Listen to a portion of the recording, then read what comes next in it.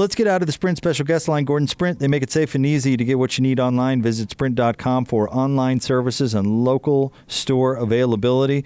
He makes the magic happen for Yahoo, RealGM, and Pro Basketball Talk. He's our good friend Keith Smith with us here on The Big Show. Keith, how are you and yours? Everybody doing all right? We're doing okay in this crazy world we're in. Just going a little stir crazy, but we're hanging in there. And I hope the same for all of you. Absolutely, 100%. And we're, of course, following all the news in regards to the NBA in hopes that it could possibly return in some way, shape, or form. And based on conflicting reports and the many reports today, it seems like at very least the players are talking about returning. What's your read on the news we've seen today? Yeah, it was interesting to see that initial report that there was kind of some informal polling going on, then one saying that's not happening, followed up by it is happening, followed up by my colleague at Yahoo, Chris Haynes, reporting that there was a player call where it was just some of the league's bigger stars got together and talked. And it sounds like we're starting to come to a consensus that a good chunk of the players want to come back and play again, and they want to finish out this season, and they want to get it done. It seems to be a little hit or miss on those that are on teams that are clearly outside the playoff picture. But I think, everybody, I don't want to say everybody, a good majority of people seem pretty united that the best direction here is to try to get this season finished out. And that's on both the ownership side, the league side, the Players Association, and the players. So what's your best guess about what form it will take? Yeah, for a long time, I believed we were going to see all 30 teams in some semblance of finishing out the regular season. I'm starting to think that just seems less and less likely. I think what they could do is something where they bring the teams that are in playoff contention still in and have those teams do something towards finishing out the regular season. Maybe those teams that are in the playoffs for certain, they can treat it more like a preseason kind of warm-up for the playoffs. But Adam Silver seemed to be pretty consistent in that he wants to have as close to a real playoffs as he can with 7-game series and those types of things, because there's a belief in the NBA that crowns a more true champion than that the best team truly wins. You remove a lot of luck out of things. So if you're going to do that, I think you're probably going to have to let go of the idea of finishing out some semblance of a real regular season with all 30 teams. So I think maybe a shortened regular season featuring maybe just playoff contending teams and then right into the playoffs after that. How delicate is the testing issue? I mean, I think we all realize that significant testing would be a part of any solution, but the test not being available to everybody in the general public, how much is the NBA concerned with that?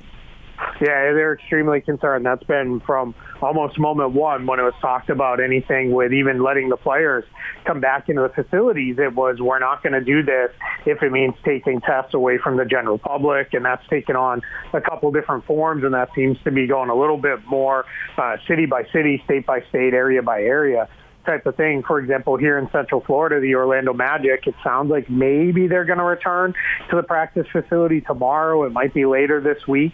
But part of the reason why they're going to do that is because they feel comfortable that testing is where it needs to be here in the Central Florida area where I live. And that seems to hold true. I know several folks who have gone and gotten a test, and just because they weren't feeling so good and wanted to rule it out and make sure, and they didn't have any issues. So I think it really is highly dependent on where they are. But for the league restarting play as a whole, they've determined that they're going to need thousands upon thousands of tests available to them to make sure everyone is healthy and stays healthy. And they're not going to do that if that means taking it away from folks who really need them, because that's just a PR hit that the NBA doesn't want to even start down that road. So will the testing make it so that it'll be okay for the players to be involved with their families or friends, or what does the testing mean as far as the living conditions for the players as they compete?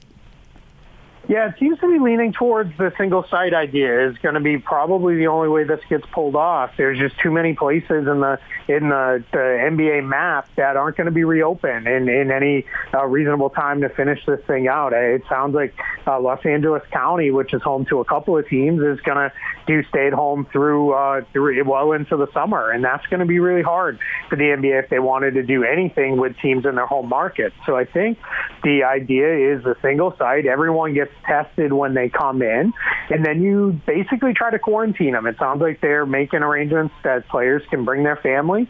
That seemed to be a non-starter for everybody, was we're not coming if we can't bring families with us, and that seems to be the NBA is in agreement with that. And I think the two areas that have been most prominently mentioned by Walt Disney World and Las Vegas are they can do that. They can, handle the families coming with them. And then you have to have tests available throughout, because the idea is there is going to be, you can't completely build the bubble that nobody gets in. You're going to have food delivered. You're going to have some things like that happen, and you want to be able to continue to test. So they're going to want to make sure, hey, somebody, is not feeling so hot, or they're running a little bit of a fever. Let's get them a test and make sure we know what this is right away. Keith Smith is with us here on The Big Show on 97.5 and 1280 The Zone. Do you expect most of the players to be on board with this, or do you think there'll be some pushback? I think you're going to get some pushback, and I think that's something that the NBA prides themselves on, that all of their players have a voice, all of their players are socially conscious. But at the end of the day, I think the vast majority of players are going to be on board with this. I've talked to many from all levels in the league, and a lot of them are, feeling of, hey, there's a lot of money at stake. And for the guys who, they're really set for life. They're the guys who've already signed those big, massive contracts, and they're going to be fine forever. They're looking out for the guys who they might only have a year or two in the league, and for all that it's more money than I'm ever going to make in a year, it's still not comparative to hundreds of millions of dollars where they're set for the remainder of their life if they do nothing else. So I think their idea there is, hey, we need to take care of everybody here, and there's a lot of money at stake for all. So I do think you're going to ultimately get a lot of the players on board, and then there's a competition factor that I don't think can be really overlooked here. This was a season where 7-8 teams believed, hey, we have a chance at this. We can go out and win this championship. And I think those teams really want to get back in there and see, hey, let's see this thing through and let's go, play for that title. Will there be an asterisk next to whoever is crowned champion if it happens? Yeah, I see and hear that a lot. I think it's, as long as you have something resembling a real playoff, maybe there's some shortened series early in the early rounds, but as long as maybe the conference finals and the NBA finals are 7 games, I think everyone will get past that. I think it'll be, without an asterisk, it'll probably be talked about things like the lockout seasons where it was, that was that weird lockout season and this happened, and that happened and those kind of things. Now, if you get something weird like the Brooklyn Nets get in as a 7 or 8 seed and then Kevin Durant and Kyrie Irving are back on the floor, now all of a sudden that maybe paints a little bit of a different picture, even though those all signs are that they won't play. But I think those are the things that you're kind of looking at and wondering about. But I think as long as it's something resembling a real playoffs, I think everybody will be on board and say, all right, we got this. We understand what it is. Let's all just move it forward because this is what it's going to be. What has been your major takeaway from the Michael Jordan docuseries? Yeah, I lived through all of that, and so a lot of it isn't overly new to me, but it's so well done and well presented that it's absolutely keeping me enthralled. I think really these last couple episodes were two of the best. When you really got to see the end of that, I believe it was episode 7, where he was just 20 some odd years later, he's breaking down because of how competitive he is and how much he wanted everybody else to want it as much as him. And that's something when you read about the truly great athletes in every sport, that's something that they all share. It's a lot of times why some of them, don't never go on to be coaches or general managers or anything, because they just can't get their teams to the same level that they were at, and then they don't have that direct impact on the floor to do it for them. So that was really neat to me to see. But I'll tell you, my number one takeaway is my 10-year-old daughter has been watching it with us. We've been allowing her to watch the uncensored version, which maybe says a lot about us as parents. But we've got her watching it, and just the fact that she didn't really know anything about Michael Jordan, and she looked over to me at a couple different points and said, "Wow, it really was like he could fly," and I think that's pretty cool. How many in your time covering sports in general? What percentage of athletes do you think have that care factor that Jordan had? Because And the way he expresses it is different. I wrote a column about this, but like Tim Duncan was a fierce competitor, but he didn't necessarily beat up on his teammates the way Jordan did. How common is that? I don't know that it's as common as we think. I think you definitely, the truly great players, I think, are there. I'm with you that I think a lot of them don't express it the way Michael Jordan did. But, a guy I grew up, watching was Larry Bird, and you would always hear about how he would, relentlessly ride guys who he just didn't believe had it, and guys who weren't gonna help them. The Joe Barry Carrolls of the world and the Brad Lowhouses. He was, all over those guys and was, they don't have it, and I'm gonna, get them out of here. And then I think you have other guys who are a little bit quieter leaders. John Stockton, I think, absolutely had that, that attitude of, winning is right there for me. It's all the way as the top priority, and it's all I want to do. But he wasn't out there, belittling people and driving them down. I think that's the form of leadership. But I think to get to that truly all-time great level, you either have to have an abundance, a ridiculous amount of talent to overcome only kind of caring, or you need to, really, really care. And then the very best, obviously, have both.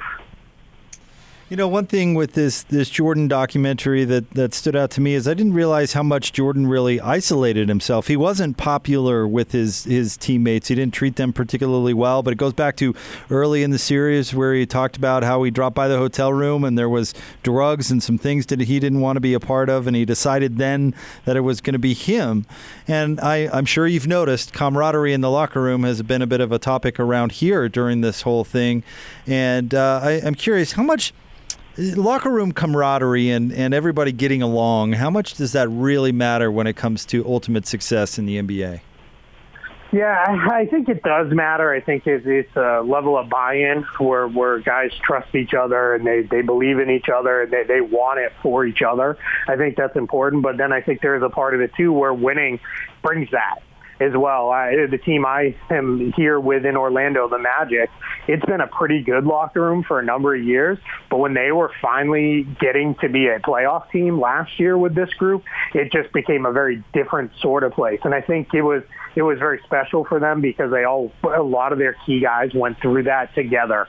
They'd been together for any number of years, 4 or 5 years for some of them, to push in and finally get there and get into the playoffs and to have done it together. But there were times when it was always a pretty good locker room. There was never any issues that I ever saw in there, but it was more of a, once they were finally there, you got a whole different sense. So I think it's one of those things you need it early on, but I think winning, as does a lot of things, cures all. But then I think there's a point, too, to it as well on the flip side. When you were together for as many years as a team like the Bulls were, there becomes a point where it just kind of grinds on guys where it's like, this isn't for me. I think Horace Grant is a great example of that, where I don't want to do it anymore, and I'm not going to, I've done my part and been here, and I'm moving on from this. And I know Jordan was retired at that time, but I think that's where he was getting to anyway at that point in his career.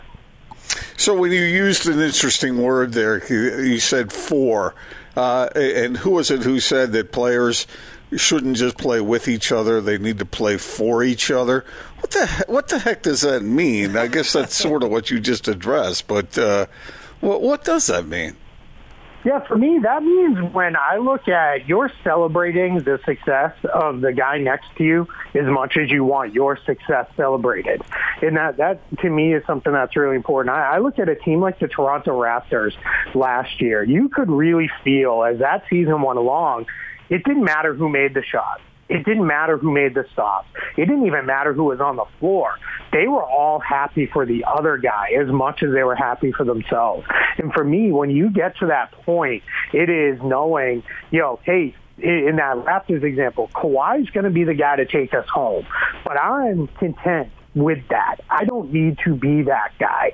I don't have to, do more than what is there because I'm happy to have that. And if it's not him, if Kyle Lowry knocks down the shot or Marc Gasol comes up with a big play or one of the role players steps up and does something big in that finals run, those guys were always just so pulling for each other. And I think it's more of a feel thing, and you see it as it kind of develops and you see it over time that, this team, they don't really care who's doing what, just that they are are doing it and that they're winning. And to me, that's when you can really feel that they're playing for each other as much as anything else. Keith, we love it when you have a chance to jump on the show. Thank you very much for doing so, and we'll talk to you soon. Absolutely. Thank you for having me, guys. I hope you all stay safe, you and yours. Right back at you, Keith. Thank you so much.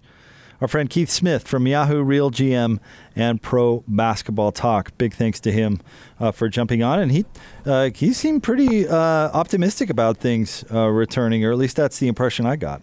Yeah, and he made it seem as though that the players are eager to get back at it, most of them.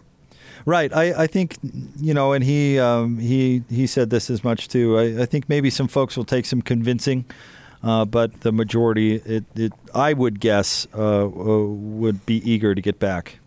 What did you think of his characterization of the way the playoffs are likely to unfold, as far as being an isolated environment?